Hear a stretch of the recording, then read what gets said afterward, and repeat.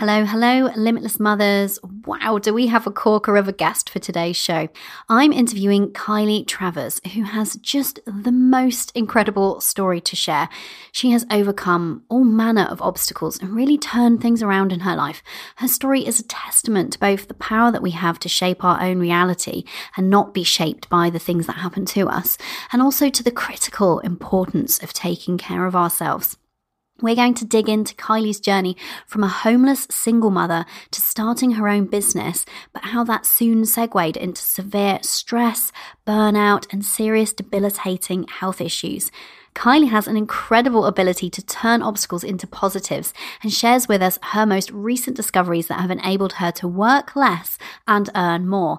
Let's get to it. Let's go to the show. You're listening to the Limitless Mother podcast, bringing you strategy, mindset, and a dash of woo.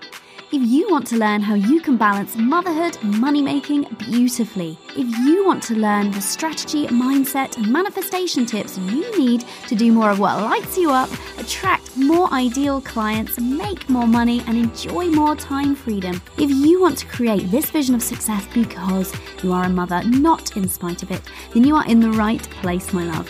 I'm your host, success coach, business mentor, mother, and tea drinker, Corey Javid. So join me while we explore what's possible for us as mothers and business owners when we remove the limits. Welcome to the show, Limitless Mothers. Joining me on today's show is Kylie Travers. Kylie's story captured my attention, so I just had to get her on the show. In the space of 3 years, Kylie went from being a homeless single mother because of domestic violence to multiple international award-winning marketing CEO, speaker, writer, and ambassador. Kylie is passionate about empowering women through financial independence and shares ways to make money, save money, shares tips to market without money, and how to turn obstacles into opportunities, which she's definitely learned a thing or two about on her website and through her speaking and consulting work.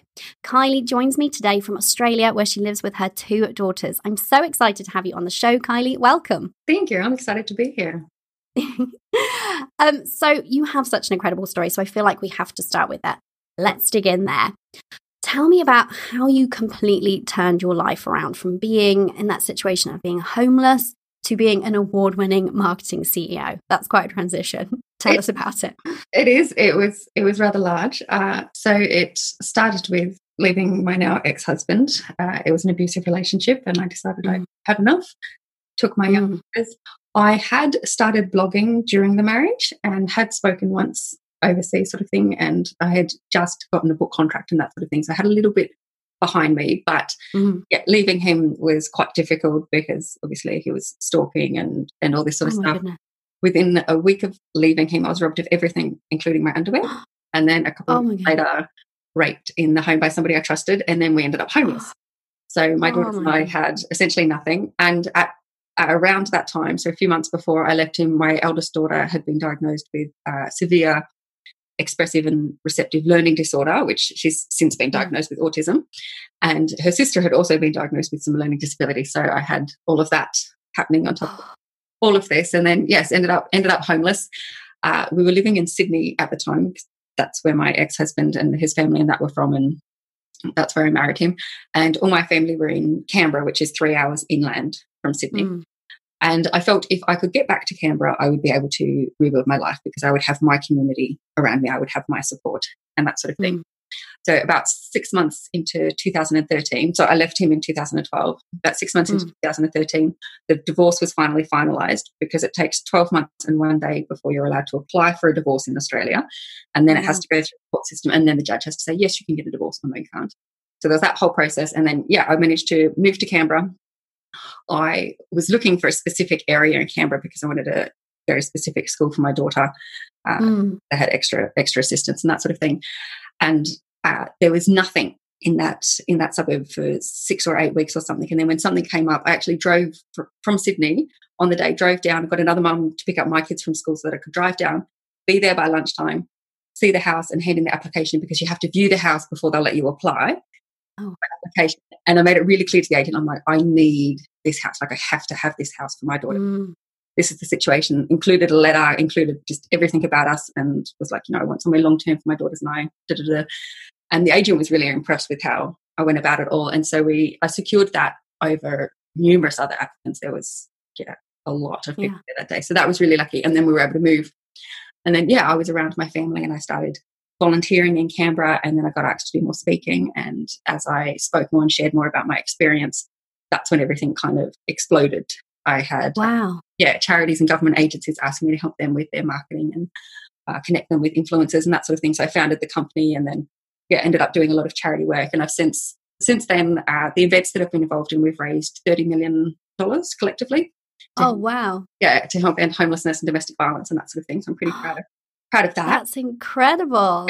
Yeah, very, very happy with that. And so that's kind of how it all sort of spun around. But a strong focus on like goal setting, affirmations, and that sort of thing during that time, and really relying pretty heavily on my family as well. I have an amazing family, and once I got back to Canberra, I told them what was going on.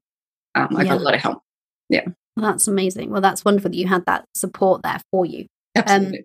So I want to dig into a couple of things that you've already mentioned. First thing is, so was it the speaking that sort of kicked everything off, really? Well, it was a blog post. So I sort of shared a little bit about what was going on. So the night I got robbed, for example, I wrote a post about getting robbed and why I was grateful for being robbed. Tell me why you felt grateful. That's really quite a strong position to be able to take in that moment, to feel like actually to find that shift of being grateful for something that's quite devastating that's happened. Well, it is. And I sort of knew at the time that if you could find reasons to be grateful or find the opportunity or the lesson in whatever has happened, then, it'll all be all right. And that's what I really focused on during those times. So the night I was robbed, everything, including my underwear, was gone. Only my personal stuff. So not my children's stuff, just my personal stuff. And I was obviously devastated, and then spoke to my dad, calmed down, was waiting for the police, and thought, I'm just going to write down what good could come from this sort of thing. And so I started listening to things that was like, well, we weren't home when it happened, so we weren't in danger. Yes. I'm insured. It's just stuff. It was things like, well, these things were from my marriage, so I didn't actually want underwear from my marriage, really. Yeah. And now I'm going to get insurance money to go shopping without feeling guilty, because that's money that I have because I don't have anything. And so there was all of that. And then it actually ended up being, my daughters needed a lot of speech therapy, and I wouldn't have been able to have afforded that on my own. I used the insurance money to pay for the treatment that they needed. Oh, wow. Whilst I didn't. So it was actually kind of a weird, weirdly delivered gift. Yeah.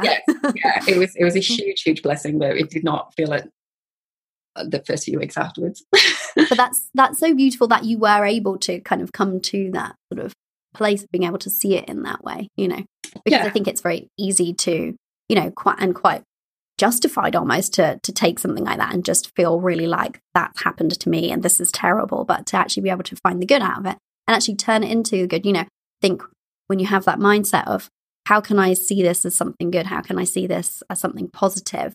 And then you saw the opportunity to use that money for your daughter's speech therapy, right? So you might not even kind of realised that opportunity was there if you'd been in that more negative mindset.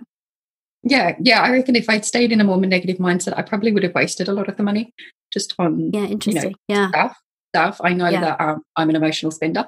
So knowing that. We all. I know I'm so bad. I don't emotionally eat, but I spend. But knowing that means that I can be really conscious of how I'm feeling and really try and stay in that more positive mindset when I know, because it can quickly spiral out of control if you let it. Yes. And that's not dismissing depression or anything like that. Like I've been on antidepressants in my life and had quite severe depression. But if you can sort of be a bit self-aware of these things and do things like ask yourself, what lesson can I learn from this? What are the opportunities that come from this? Why should I be grateful?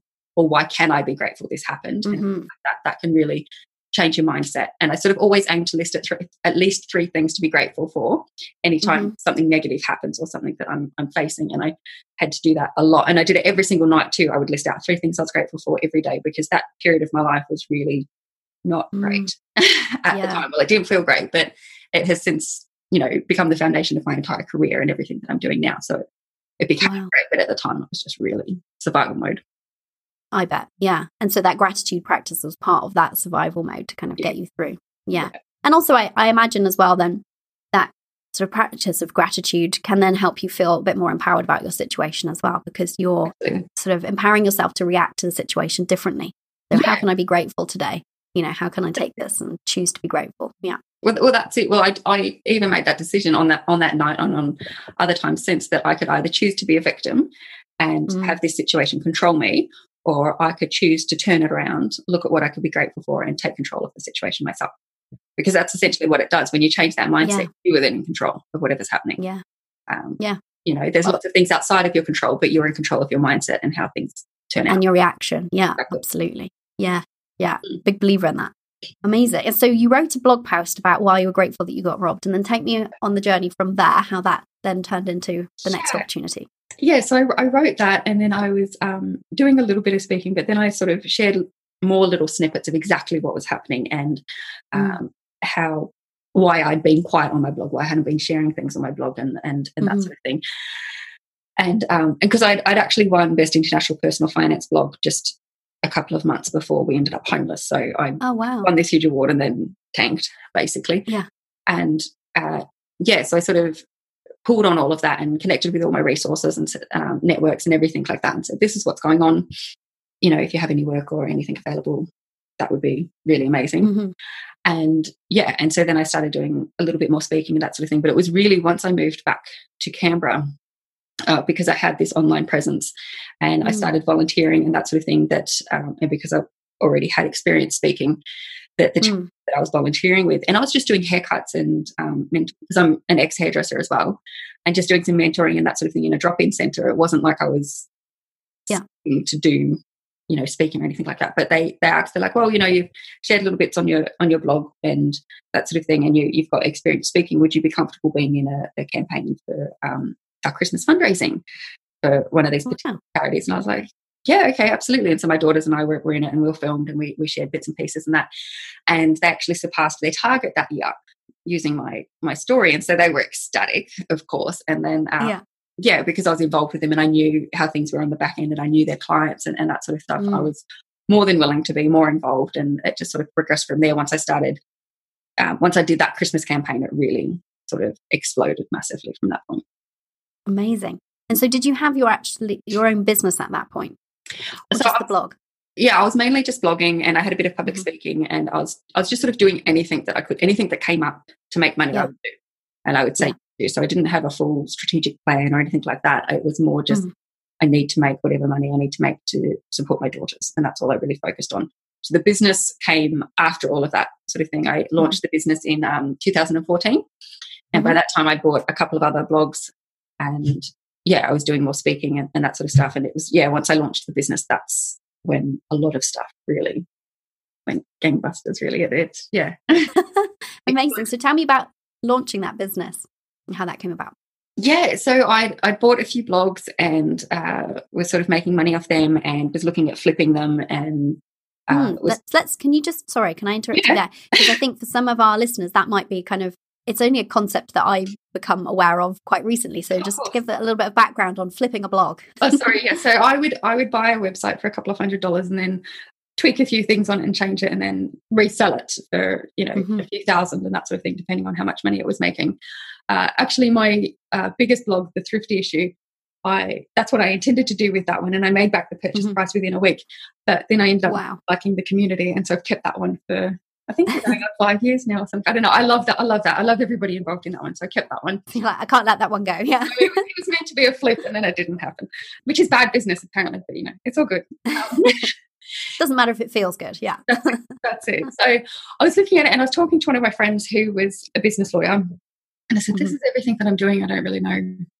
What I'm doing. And then I've got government departments and charities and that wanting me to do social media workshops and consult for them on marketing and connect them with influencers. And I've got all these influencers and bloggers wanting me to connect them with brands, and brands are wanting the same and that sort of thing. I'm like, I don't know. He's like, well, you should found a company. What? Okay. I'll do a company. And so, I sat down with him, and he had a really good team that I was able to connect straight into. So there was him, an accountant and an insurance broker. And, I had this amazing network.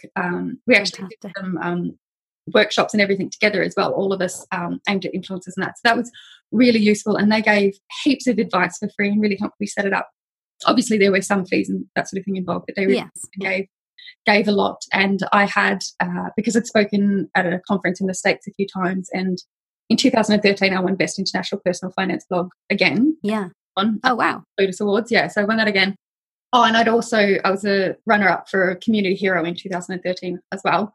And so I had these connections and these amazing mentors as well that I was able to sort of tap into and go, this is what I'm doing. Can you give me some advice? And that sort of thing. And so, yeah, because I already had all the clients, really, it was quite simple to just go forward and launch the company. Oh, wow. So the universe was like, hello, your company's basically there, just make it official. And that was the thing. And I was like, but I haven't gone to university. I dropped out in year 11. I don't have a marketing degree. I don't have all of that. And it's like, you're winning awards in this. I think you're doing okay. So isn't that interesting as well, how we tell ourselves these stories about not being kind of worthy of a certain title or not feeling that validation for some reason, that we need that external validation of, like, in your instance, you were mentioning there, like a degree or something. And actually, well, what difference would that make? You obviously know your stuff. You're obviously very successful. You're winning in awards. You're flipping blogs. You're doing very well. So it is interesting, isn't it, how we do that to ourselves? We self-sabotage massively, and I did actually later, and I can see that. I can see the pattern in my life where I've gone up and down, up and down. So. Yeah, I think that's true of so many of us, isn't it? It's that I don't know if you've read the book Big Leap by Gay Hendricks. Yeah, it's that kind of upper limit. Oh no, okay, do something to sabotage. Yeah, massively. And it was funny, that was actually recommended to me when I was so in 2015, almost a year after I launched the company, I ended up paralysed and had a bunch of issues and level 10 pain. So I was blacking out, like childbirth's a level 8. Oh my God. Yeah, my body was actually because it couldn't withstand the pain, so that was super fun. And I was recommended that book then, and I'm like, whatever, the cover of that just looks so dumb. I am not reading this book. And I didn't actually read it until 2017 when I was paralysed again, and I'm like, maybe there's something in that one. Oh wow. And after I read it, I was just like, oh my gosh, if I'd read this 2 years ago, I wouldn't be in the situation I'm in right now. So do you think that we'll get into your health issues in just a second, but do you think that your health issues were upper limit? Definitely upper limit, and massive stress and not listening to myself and my body and what I needed at the time, and also being in the wrong relationship. So so all of that culminating. So I can imagine, and correct me if I'm wrong here, but I can imagine that, coming from the situation that you had found yourself in, homeless, robbed of your possessions, having to sort of scrabble around to kind of pull things back together and restart your life with your daughters somewhere new. I can imagine the inclination would be to, just effort your way through things and make it happen and not stop. And do you feel like that was true, and that is one of the things that led then to those health issues potentially? 100%. Absolutely. Absolutely. And I can pinpoint it. Like I can see I was taking on way too much, and I could feel my body sort of seizing up, and I was like, just push through, like you'll be fine. And then it's the stupidest thing. I bent over to pick up a bobby pin and my back seized up and I couldn't move. Wow. And we had just started dating, so we were really new. And so backtrack a little bit, his house had flooded. We joked about being boarding. This was before we were even dating. We were working together. And so he was overseas when it happened. So I just moved him in. He had half the house and we were just boarding together. And then we decided we would date. He went away for 2 months, came back. And then within 2 weeks of him coming back, I was paralysed. So it was all like bang, bang, bang, bang, really quickly. Yeah. And it was just picking up a bobby pin, and then I couldn't move. And I called out to him and I'm like, can you finish getting my girls ready and get them to school? My back's just really sore. Like, just help me get to bed and I'm sure I'll be okay the next day. I was not. My muscles started to spasm and crush my spine, and I ended up in hospital and they had to give me injections to stop my muscles spasming, and you could see it, like you could actually see the muscles going up, and there was excruciating pain, and I wouldn't let him help me, and I tried to, I rolled myself out of bed in absolute agony and then tried to crawl to the bathroom and then blacked out. It was really stupid. Oh my God. Yeah. But it was all, and so was that, I took on too much. And was that the first time that you experienced that paralysis that you talked about? Yeah, so I have had back issues previously, like a back injury from when I was 15, and then I had sciatica when I was pregnant with my second daughter. But that was just completely debilitating. It was like, you cannot continue to function this way. You are overstressed. And it's interesting that actually a lot of research has shown that women, well, I assume men too, but I've only read the research on women who go through really traumatic events like I did, often within 3 years will end up with paralysis, cancer, those sorts of issues. Really? Yeah, and in the middle of that, I tested positive to the cancer my mum died from. As well, yeah. So they were testing everything to see what was wrong with my back, and they couldn't work it out, and they still didn't know. After 7 months, still couldn't work it out. But in the middle of it, my doctor was like, well, we're testing for everything else. Let's, you're 30, your mum was 37 when she died. Let's just track that testing. But all right. Everything else was negative, and that one came back positive. And it was just like, yeah. So I was immediately, in and saw the specialist who, funnily enough, remembered my mum's case. And randomly on this day, my dad ended up being in with me to see the specialist, and so Dad was able to answer a bunch of questions because they're asking me everything about my mum, and I'm like, I don't know, I was 15 when she died, like I don't know her medical history. And then he's like, all right, well, we'll see you on Friday. And Dad and I thought it was for a test, and no, it was for surgery because they called me before, and they're like, all right, here's what you need for tomorrow, and blah blah blah, and your surgery. And I've just gone, what? Sorry, I just thought it was a test. She goes, no. Okay. See you for surgery. I rang my parents after the surgery and was like, yeah, surgery went well. And that's that they thought it was a test too. Oh my God. So you were, struggling with the paralysis and the back issues, and then cancer as well. Oh my goodness. Yeah. So it's funny because they removed some polyps and stuff, and they're like, just don't Google it because it will tell you you're dying, but you're not. It's a really rare condition, but we have it under control. You just have to have surgeries and tests every now and then. I'm like, oh, okay. And so I've not read my paperwork. I haven't. You're like, I'm not going near it. I'm not going to give it any energy or focus. No, it's fine. They said it's fine, so it's fine. Exactly. Wow. So how did you get through that period then of those health issues? Oh, that was a nightmare. So I was fortunate. I was in Canberra, so I had a lot of support from my family. I had a partner at the time, although that was very stressful of itself. So he became my carer. Essentially, he couldn't work. He was looking after me. My siblings would pick up my kids and take them to school and drop them off, and I had other friends that did that as well. So that helped. I had one sister who came and cleaned my house for me. A lot of my family dropped off meals, so we had meals. My partner's mum came down for a while when I was having the surgeries and that, and she cleaned the house and filled up the freezer and cooked and all of this. And she was so cute about it because she was like, oh, would you mind if I'm like, Sue, do whatever you want? You're going to do something. You're helping. You go for it. She's like, okay, I did that. I overstepped my bounds. I'm like, go for gold. You're good. So she was pretty excited, and she was lovely. I absolutely loved her. She was awesome. But I had all of this support and that sort of thing. But I was running tests, and I tried alternative methods like Bowen therapy and sort of naturopath and Reiki and everything, and just wasn't getting anywhere in terms of actually healing. And then and I was on extensive painkillers and nerve blockers, which was impacting my speech as well. And oh wow. If I went and did a presentation, getting me up there required a lot of medication, and then I would be in bed for 4 days. I wouldn't be able to move, and I'd be in excruciating pain. Even with these painkillers that are coming off them is as severe as coming off heroin. Oh wow.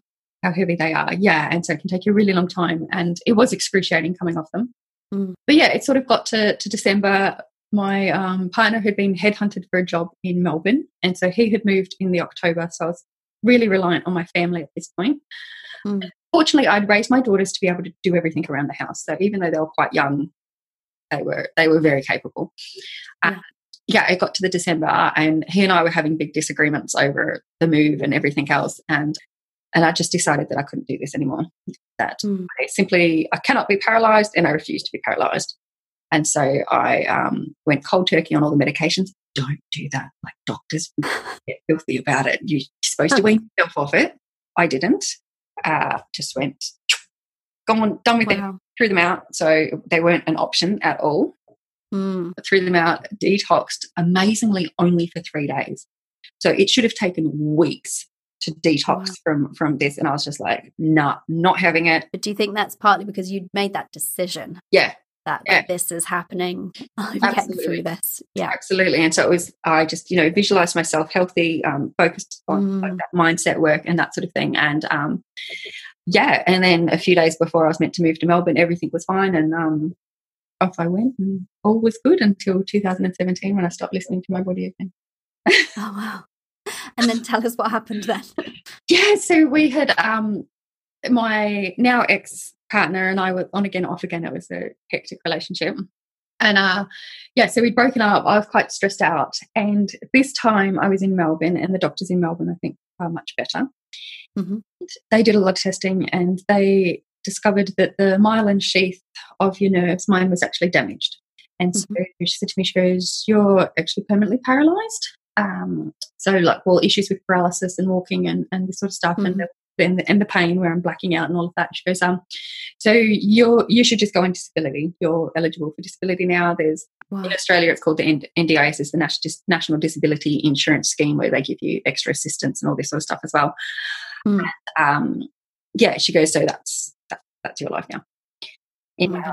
I left and I bawled my eyes out, and I knew I was heavily stressed. I knew I was taking on too much again. I just moved house, broken up in this relationship, all this sort of stuff.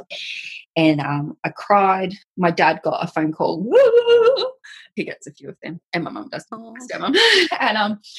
And then the next day I got up and just gone, no, I'm not going to live on painkillers and nerve blockers for the rest of my life. Like, this cannot be my life. And so I researched more about gut health, and I got the book You Can Heal Your Life by Louise Hay. And also, so back in 2015, I had read some stuff about CBD oil, which was not legal in Australia at the time. So being raised Mormon, I'm not Mormon now, but being raised Mormon, I was like, I really don't want to break the law, but I'd really like to be able to walk again. And that says it might be able to help me. And so when I was having the issues in 2017, I was actually able to get some legally and to try it. And within a couple of weeks, everything was fine. I was off the medication that the doctors had said. I, touch wood, haven't really had any issues. I've had times where I feel it seize up. I have times where if I am startled or if I sort of slip or jar or any of that sort of stuff, I will feel all the nerves through my whole body will be trying to shoot out of my skin, is what it feels like. It's really painful. But I'm like, I can walk. And so, it was a lot of mindset. And it said that you weren't going to be able to, right? Exactly. Wow. So, a lot of mindset work, a lot of affirmations. You can heal your life, and the CBD oil. And, it's funny. I keep looking to my right because there's a vial of the CBD oil on my table next to me.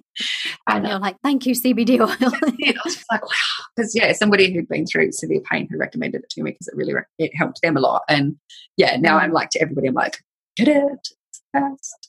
So wow, that's just your story is so incredible, because I think it just shows how much we don't have to accept like sometimes the cards that we seem to be getting dealt, right? You just basically were like, no, I am just not available for this reality of not being able to walk and being on a ton of painkillers and nerve blockers and stuff. And equally, prior to that, when you found yourself homeless, like, I'm just not available for this to just be it for me and my girls. Like, I'm going to turn this around. I'm going to pick myself up, Absolutely. And actually, when I was homeless, the area we were living in was a very low socioeconomic area. That's where my now ex-husband had grown up. And all the women there, there's a lot of women that were single moms and low incomes and that sort of thing. They really, really resented me trying to improve myself. And I actually lost all my friends. Except for one, and I'm still friends with this woman today. We'll be catching up next month. But I lost all my friends because they were like, stop trying, just sit on welfare. Like, the government gives you all this money, and they're very generous in Australia for single moms in comparison to other locations. And I was just like, no, that's not the life that I want. And also, that's not going to cover the amount I need for speech therapy for my daughters. Just the speech therapy alone is more than that. Like, speech therapy and rent, that's all my money gone. Like, no. Yeah, no. It's interesting, isn't it? Because I think I've heard this a lot from people in all different sort of walks of life and sort of situational backgrounds and things, that when we do embark on that journey of, self-improvement and personal growth, unfortunately, sometimes the people around us just really aren't supportive. And it's because they're afraid. It's because they're afraid of how you're changing. They're afraid that you're moving on and leaving them behind. They're afraid of what that means for them, Yeah. And it makes them look at their own lives, and perhaps they don't want to think about that they could actually be in more control than they are, or whatever the situation is, But I've heard that a lot, from clients and just friends, and, I've experienced it a little bit, not to the same extent, but a little bit in my life, that sometimes when we do grow, we do leave people behind, and that's just kind of one of those unfortunate things. But it's, we can't sort of drag people along with us either, and we've got to kind of be compassionate and empathetic about everybody's on their own path, their own journey. That's it. And when you're sort of faced with that sort of stuff, just realise that it's a reflection of them. Like we call it tall poppy syndrome here in Australia. Oh, I like that. Yeah. So if you Google tall poppy syndrome or tall poppy, and it's basically that, they'll view you as trying to be a tall poppy and everybody's going to try and cut you down. Yeah. If you just realise that whatever's they're saying is a projection of them and what their issues are. Yeah. But if you also pay attention to what it is that hurts inside you or what really makes you go, oh, I don't like that, because it's probably something that you do need to work on, like a blockage or something that you need to work on to be able to move forward. And so that's triggering you. Yeah. Exactly. So I find, as hurtful as those things can be, they can be massively beneficial to your growth. Yeah. If you choose to do it that way. And especially, I think that's another thing, coming back to, we were talking about external validation in terms of you talking earlier in the show about feeling like a need for qualifications, even though you knew exactly what you were doing. But it's the same, it's that approval from the external approval from people around us. And actually, those situations can be quite good because they can make us think about, well, am I looking for approval and external validation, outside of myself, when really I need to be going inside of myself for that. Absolutely. Yeah. Absolutely. Yeah. I love that. So, where are you at now? How are things for you now? Amazing. Oh, this is going to sound so bad. No, it'll sound really good, I assume. No, life right now is so much better than anything I could have imagined. We're actually still in court over custody. We just found out that my daughters aren't going to be able to travel overseas yet until court's finalised. We've been waiting over a year for a court date. So it's crazy hectic. They've just missed out on coming to the Solomon Islands with me, China, with their school, Japan, all of that sort of stuff. So that would sound really, really, really awful. But at the same time, I'm like, I can do trips on my own. And I'm getting which as a mum is quite a treat too, right? Exactly. And I don't have to feel guilty because they're not allowed to leave. They can't go. It's not my fault. I've done everything I can do. So I feel like I'm quite free in the sense that I've got my different websites. I'm doing my speaking. I sort of work when I want to and who I want to work with, and I have a lot of choice now. And it's been interesting because I took last year off pretty much. I broke up. Well, my boyfriend at the time dumped me, so we'd been together on again, off again for a couple of years, and he's the one I moved to Melbourne with. And dumped me at the start of last year. And I decided, no, I just need to focus on myself and take time out. And to be in a position to be able to do that because I had sort of like passive-ish income coming in. And amazing. I sort of decided, I funnily enough, at the end of last year, I was like, I really, really need a trip. I really want one. So the Solomon Islands came up as, I just felt that I should reach out to them. So I reached out to their tourism board and they were like, yeah, we'd love to work with you next year. Yeah, we'll keep in touch sort of thing. I'm like, okay, cool. And then a couple of weeks later, they're like, yeah, we've got a trip happening in a few weeks. Do you want to come? Oh, wow. Yes, I do. Like, yes, sign me up. Absolutely. And I had my ex-husband was causing issues. We ended up back in court with a protection order against him, which is in place now. And the day after I got back from the Solomon's trip, I had to go to court over this. And even right up until the morning of going on this trip, I was like, I can't do it. Like, I should be here for my kids. I shouldn't be doing this. I'm a mum. Like, this is not what a mum should be doing. And because I wasn't going to be able to contact them, there's no, in the Solomons where I was going, no reception. I was going to be a diving boat and doing amazing fun stuff, but not going to be able to contact my children. Yes. But it all worked out, and I went on it's Solomon Islands Discovery Cruises, and I got to learn how to dive and I did snorkeling and all this sort of stuff. But on this trip, I got so much clarity. Like, I bet, because you had that complete mental space. Yeah. And it's completely changed this year. And I'm probably going back next week for a week again in the Oh, wow. Yeah, I absolutely love it. But it provided that sense of what direction I need to go next and what I need to do. And now this year, when things have been coming up with issues with my ex-husband and whatever else, they haven't bothered me. And my daughters and I are in such a good place, and we've now got this amazing community around us. I've made really good friends with our neighbours across the road who are like grandparents for my kids and have taken us as family, and we've met all their kids and their grandkids and their brothers and sisters who are, they're all in their 80s and stuff like this. And so we have all these, and they're Macedonian and Greek and that. And so it's, that real European love fest family type thing. And yeah, my daughters are just thriving as a result. And that's so nice to hear. Yeah. So and do you think that it's partly because you're thriving now, right? Oh, absolutely. Absolutely. And I think it's very much the mindset like this. So my trip for next week to the Solomons was last night. I was just thought, I really need a break. I need a trip somewhere. I do. And then I woke up this morning. It's like, do you want to come to Solomons next week? Yes, I do. So you just manifested that overnight. I love that. Exactly. And I feel like that now, like this year, that's how it's been. Ever since I had that trip last year, I felt very much in the flow that just it's all happening. Yeah. So, yeah. So you're listening to your body now and taking it at a pace that works for you. Yeah. Absolutely. And I've actually, this year because that was the other thing, I saw some photos of myself on that trip. And they're not great. I'm the heaviest I've been since I've had my children. And so I got back, joined a gym. I have the most amazing personal trainer. He's like my little brother and big brother combined. He's just, and I love him. And so and I've tried dance classes and I feel stronger than I've ever felt, I think, in my life. And that's the thing. And so and that's the other thing I really want, right? I really have to focus on my health and like mental and physical. And and it's been amazing. I don't know what my weights and measurements are. My trainer has them all and tracks them all, and I don't look. Yeah. Because I know if I look. It's not about that, it's about how you feel, isn't it? Yeah. Exactly. So I get on the scales with my eyes closed and I don't have scales. I don't even know the last time I weighed myself. I'm just into kind of how do I feel in myself? Do I have energy? Do I feel strong? Absolutely. You know, do I feel like, or do I feel like lethargic and a bit blah? You kind of know, don't you? When you do look after yourself. Yeah. Yeah. He weighs me at the gym. I don't have scales at home. Yeah. Yeah.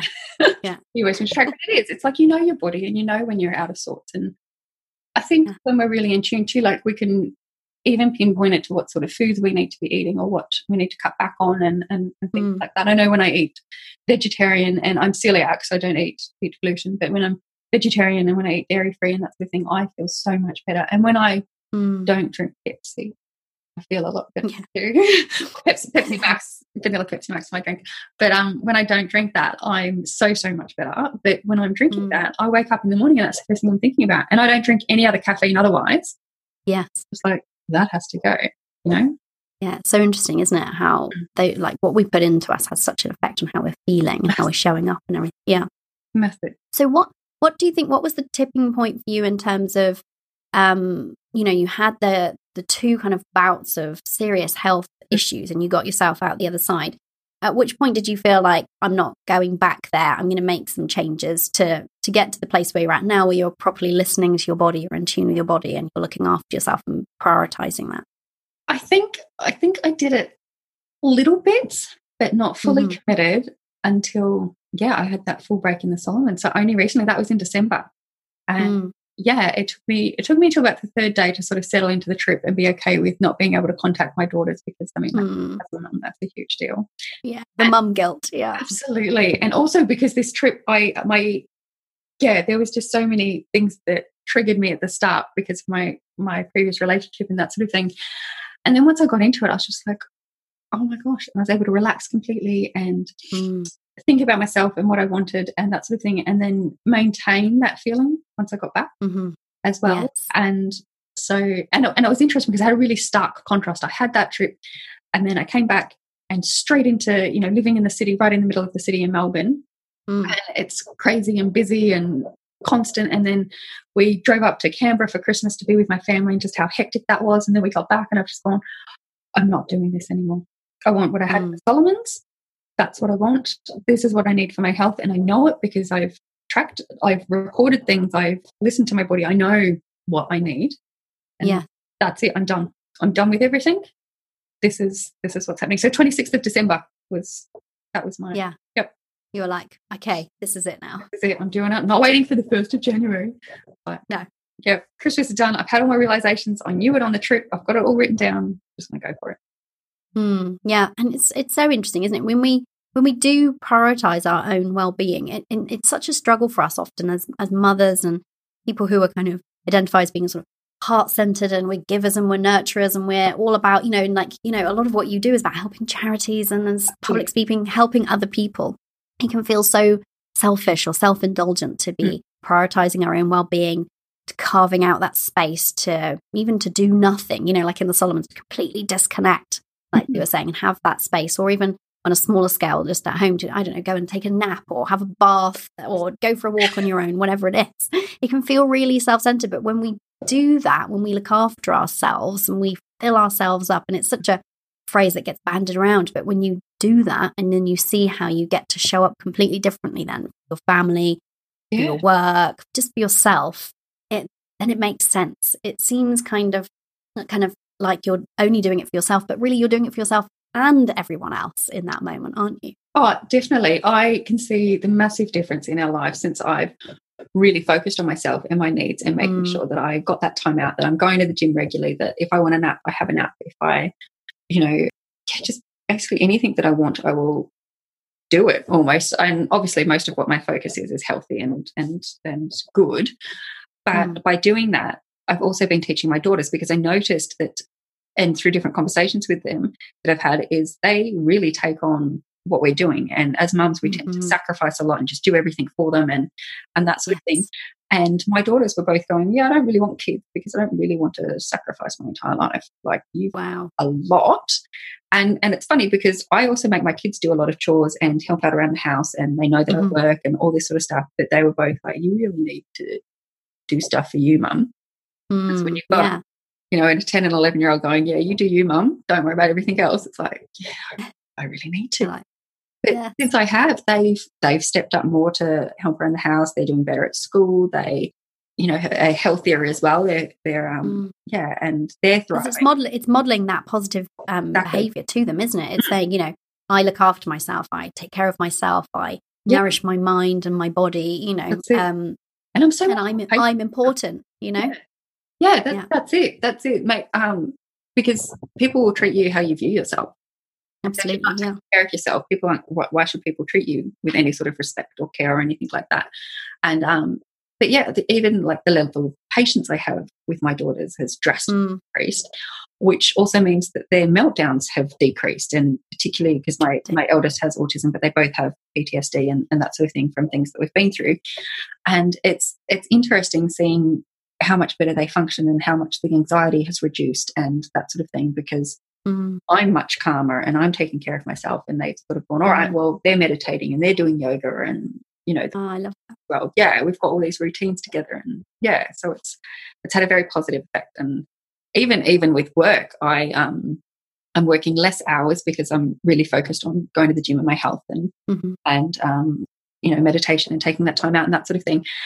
But I'm making more money than I was working crazy hours, and bigger contracts are coming through and bigger opportunities, and like all this travel that I've wanted to do is just falling into my lap, and it's all happy, healthy women make more money. I think absolutely. I don't have science to back it up other than my own kind of anecdotal evidence that I see, but it's so true.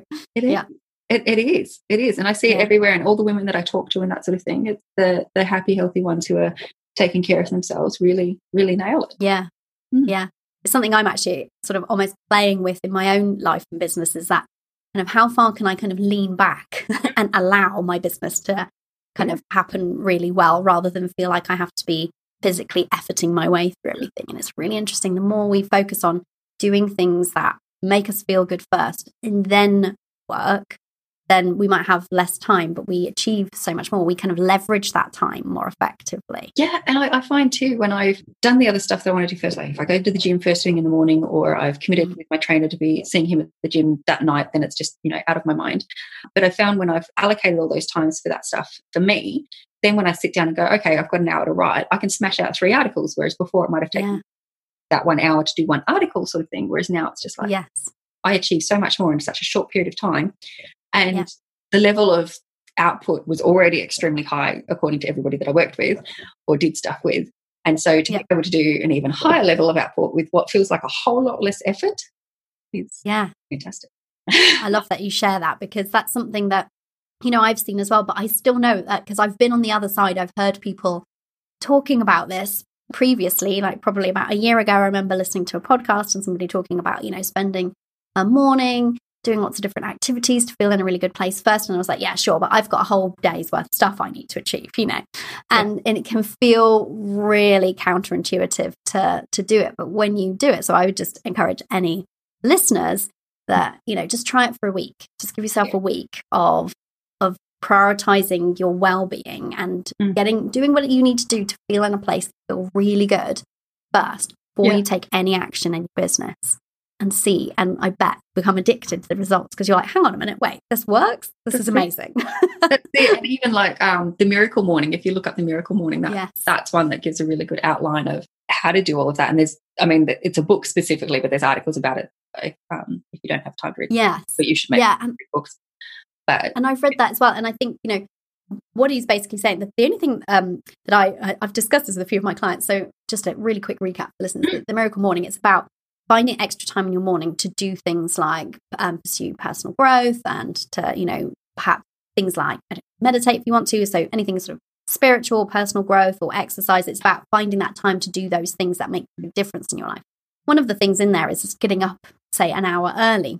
And I read that book and I was like, I am so down with this. I am completely on board with this message. I'm going to start getting up an hour early. I found the idea of having an extra hour to myself to kind of meditate and maybe read an inspiring book or whatever I need to do to just feel so luxurious. I'm totally going to do this. The first morning I did it, I felt great. Second morning I did it, I felt great. The third morning, my daughter woke up 15 minutes earlier than she would normally wake up. That's cool. She's sorry to all the listeners who don't have good sleeping kids. She's a really good sleeping child. So normally I can rely on her to wake up at 7 or after.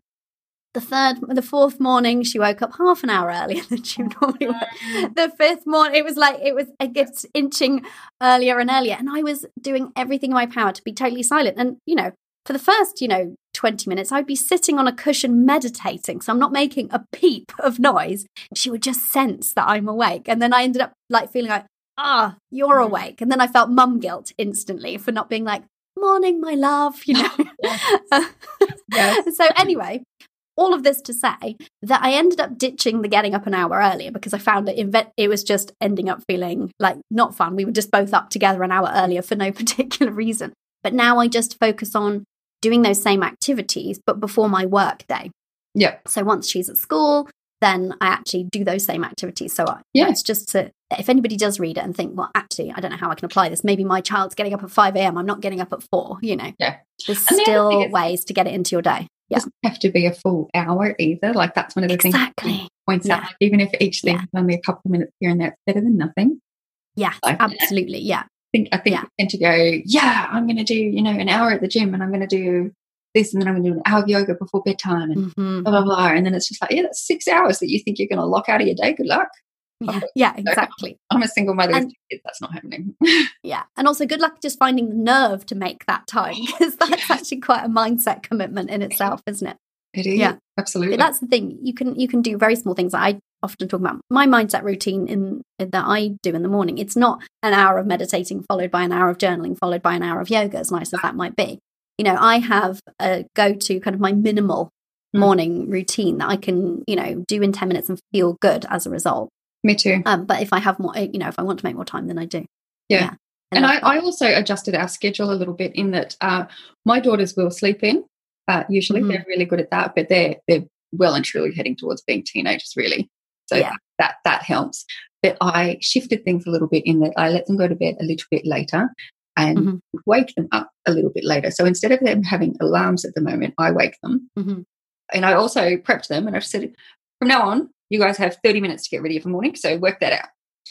And she's gone, the routine, and you should be able to do it in 30 minutes. And they've gone, okay. And both of them do. And it's wow.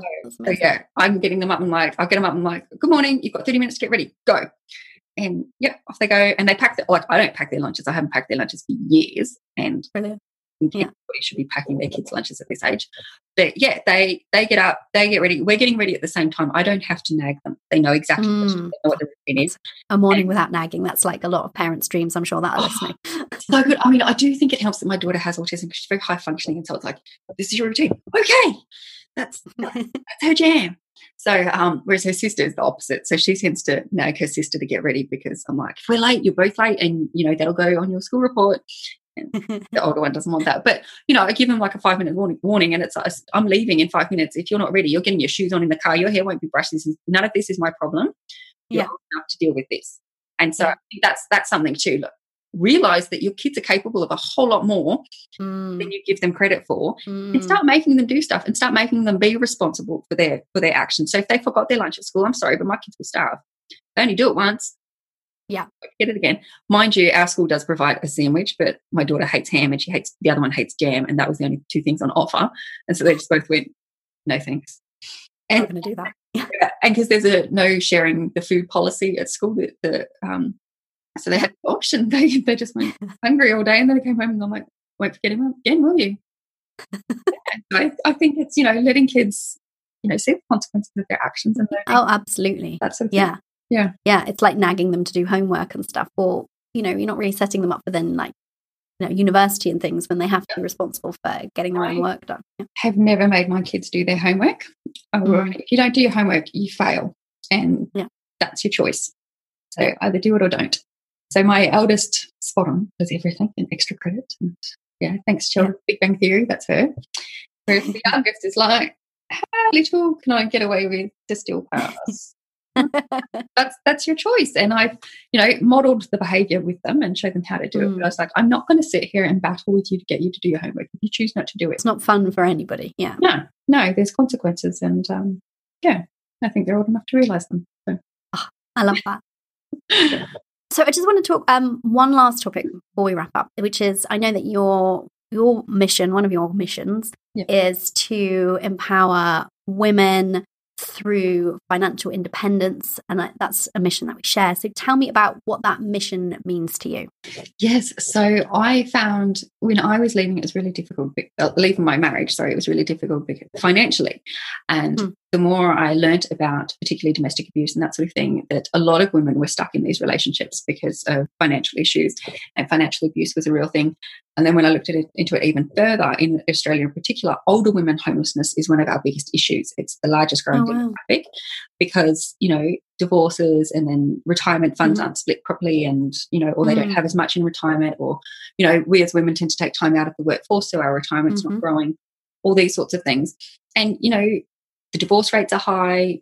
Husbands or partners or girlfriends, whatever, they can pass away, or they can get sick, or, all sorts of things happen.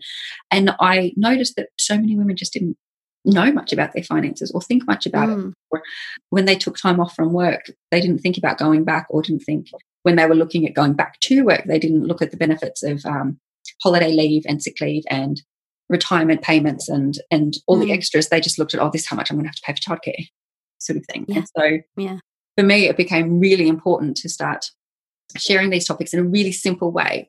So sharing ways to make and save money, and speaking about these sort of topics which come across as really boring.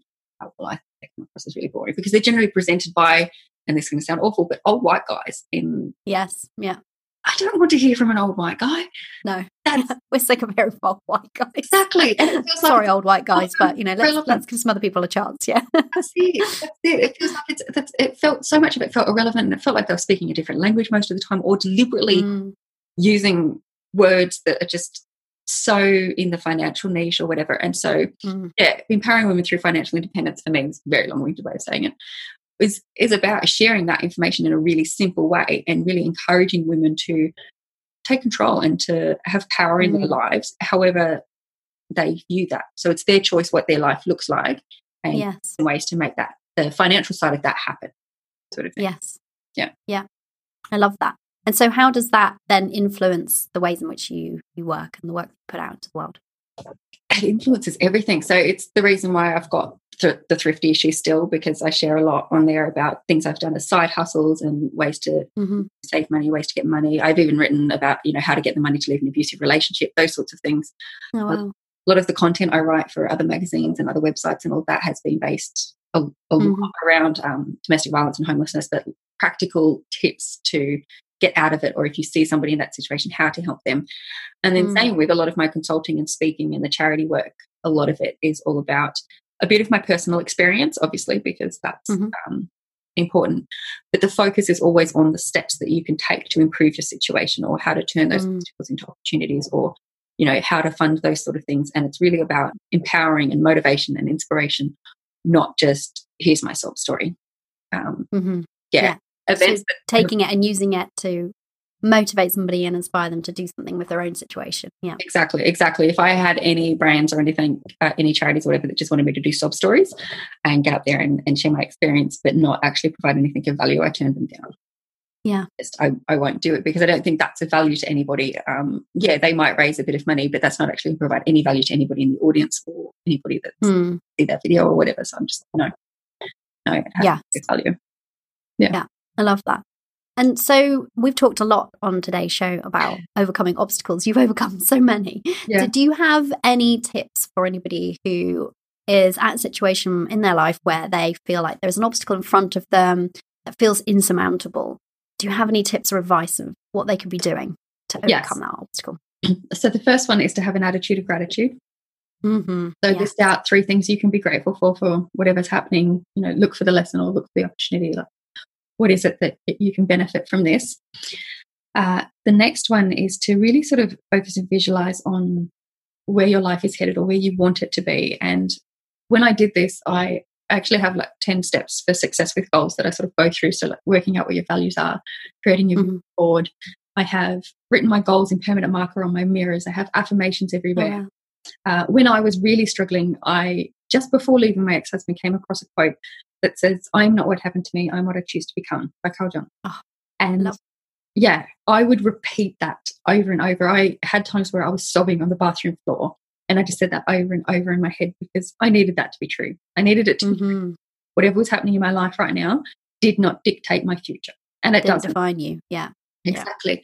So finding affirmations and mantras that you can use, especially in those times where we tend to go into that spiral where we're dwelling on the negative and then it all just used to go out of control and everything's insurmountable and it's all horrendous. And so if you can have that mantra or that affirmation that you can quickly lock into and just say it on repeat and say it in the mirrors with conviction, like say it out loud as well, so that it's like that means something.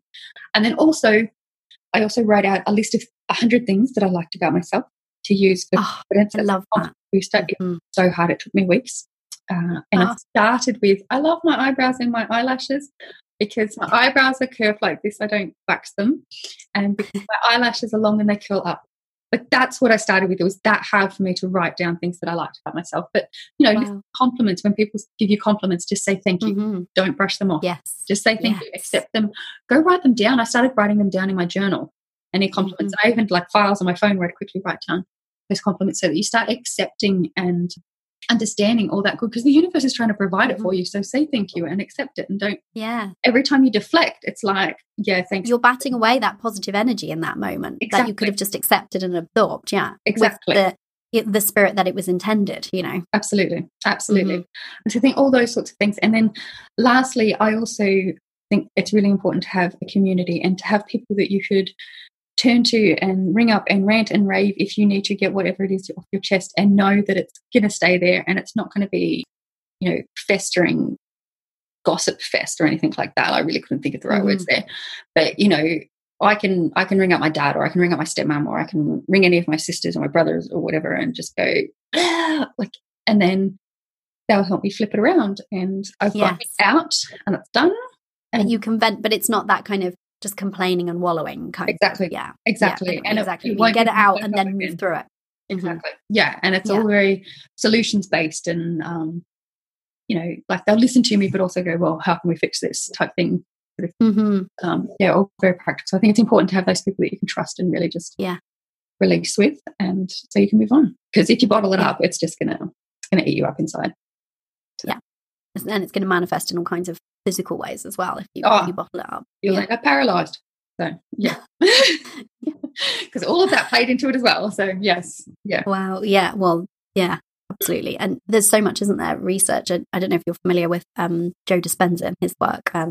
He talks so much about how there's that mind-body connection, and, the mind is negative, then that's manifesting in the body negatively. But then equally, we have the power to change that around to be positive and to fix it using the mind to, repair the body. Yeah. Absolutely.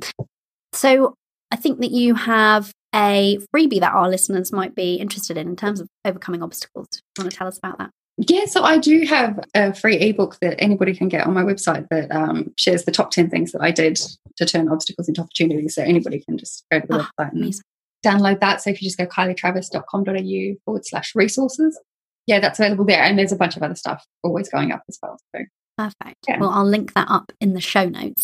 And my final question, which I like to ask my guests, is how woo-woo are you? I think I'm super woo-woo as far as my family's concerned. No, I was raised Mormon, but it never, Church of Jesus Christ of Latter-day Saints. It never fully sat right with me. And so when I was sort of in my teenage years, I looked more into the sort of this spirituality and that sort of thing. And I have crystals, I do affirmations, I meditate, I love the full moon, I love New Age. Just embrace it all. Exactly. I think do whatever works for you. I don't do everything correctly how you should do it or whatever it says online. I don't do spells as such, but I would definitely say in my family that I'm woo-woo. Yeah. Yeah. I love that. I've definitely got more woo-woo as I've got older as well. I've just kind of embraced it more. And I think, part of it is, you don't have to really overthink it. If it feels good and it feels like it's working for you, use it. And if it doesn't, don't. It can be that simple. That's it. Definitely. And for me, anything with the kind of woo-woo side of things is just about that feeling good. Is there something here that I can use that's going to help me feel good or help me to understand what's going on with me? That's kind of it in a nutshell, isn't it? Yeah. Well, I find it interesting when I look back over the last few years or whatever, when I was really at the top of my game and doing really, really well, I was fully into listening to myself and my family all thought I was a full-on hippie. And then when I got into a relationship, I sort of pushed that side of me down because he was atheist and that. And then since he and I have broken up and I've embraced all of that side again, it's like I can see the ebbs and downs from when I embrace what feels right for me. Yes. Yeah, how well that works. Yeah. So you do you and don't worry about anybody else. Exactly. Yeah. Yeah. Such a believer in that. Yeah. My husband is not woo-woo at all. He's very much like into science. And I like science, and I actually do think there's some crossover. But anyway, that's another topic for another day. But he's into very kind of rational, practical, black and white kind of things. But equally, he doesn't try to. We have this kind of just general agreement, which is quite nice, that we don't try to change the other in terms of religious or spiritual beliefs, that we just kind of accept, which is quite nice, because otherwise you can feel like you're trying to like hide or quieten or mask part of you, and then you end up separating from that inner being within you when you do that, if that's your way of staying in touch. Absolutely and that itself can actually manifest itself in different ways. I ended up with all these crazy allergies, skin rash, these breathing issues. They thought I had blood clots, like all these massive medical issues. And actually after we broke up, because he's lovely and we're friends, but it just wasn't the right relationship for either of us. I was recommended the book Women Who Love Too Much, and then I learned more in that. And then when I researched more on this, it's really common with women to have these sorts of issues, and because part of it is because they're really suppressing what they really feel and who they really are, and it manifests itself physically. But so interesting, isn't it? Not feeling able to fully show up as ourselves unapologetically and just be like, this is me. That's it. The mind-body connection is amazing. Even unconsciously, like subconsciously, like we don't even have to be fully aware of it. But well, it's even amazing, we're just sitting here and we're digesting our food from earlier, and we're breathing and we're creating all kinds of antibodies, and we're doing all sorts of things without thinking about it. It's incredible, isn't it? Oh, it's incredible what our bodies can do without us, doing anything. Yeah, and that's why I feel quite sort of interested in that sort of field of research that's kind of emerging and understanding where, some practices that used to seem more woo-woo and out there, they're now actually kind of coming up with the science behind it. And it comes back to so often that mind-body connection, doesn't it? Absolutely. Yeah. And that's something that obviously, as you've shared today, that you've really seen that play out in the negative and now in the positive, which is beautiful. That's come around that full circle to the positive, which is good. Absolutely. I don't think you can get a more clearer definition of, the differences, like with actual paralysis and blacking out and everything. If anyone's looking for proof, they can listen to your story. There we are. That's it. I think that's pretty strong proof. Yeah, I love that. Oh, I feel like I could talk to you all afternoon, but we're in very different time zones, so that would probably mean you staying up quite late. So let the Limitless Mothers know, where is the best place for them to connect with you online? Facebook is probably the best, or Instagram, either one. But if you look for Kylie Travers or The Thrifty Issue, either one of them on those platforms. I'm the one that's responding, and I'm the one that will respond to messages and that sort of thing on there. So those are the two, and they connect to my website and stuff as well. So excellent. And I'll link all of those up, listeners, in the show notes. Thank you so much for coming on and sharing your story with us and lessons that we can learn from your story as well, and your tips on overcoming obstacles. It's been such a joy and pleasure speaking with you, Kylie. Thank you so much. Thank you. It's been awesome. There we have it, ladies. I hope you enjoyed my interview with Kylie Travers. To find out more about Kylie and the topics we discussed today, including links to those books we mentioned, head over to the show notes inside your podcast player or over at coreyjavid.com/podcast/Kylie. One of Kylie's tips for overcoming obstacles was to seek out community. Well, you need look no further for that. Come and hang out with me and the other limitless mothers inside our free Facebook group. Join us at facebook.com/groups/limitless mothers. And when you're inside, tell us who you are, what you do, and how you like to spend some of that luxury as a mother. I'm talking about some me time. I can't wait to connect with you. Thank you for listening. I appreciate you so much. If you've enjoyed listening to today's show, make sure you subscribe on iTunes or Stitcher so you don't miss out on any episodes. It would make my day, possibly even my week, if you could spare a minute and leave a review over on iTunes. And because I value your time so much, each month one lucky reviewer will win a free success coaching call with yours truly. So, if you'd love for us to pinpoint and then work through that one thing that's currently standing between where you are now and where you want to be, then definitely leave a review for your chance to win. Until next time, remember, you are limitless.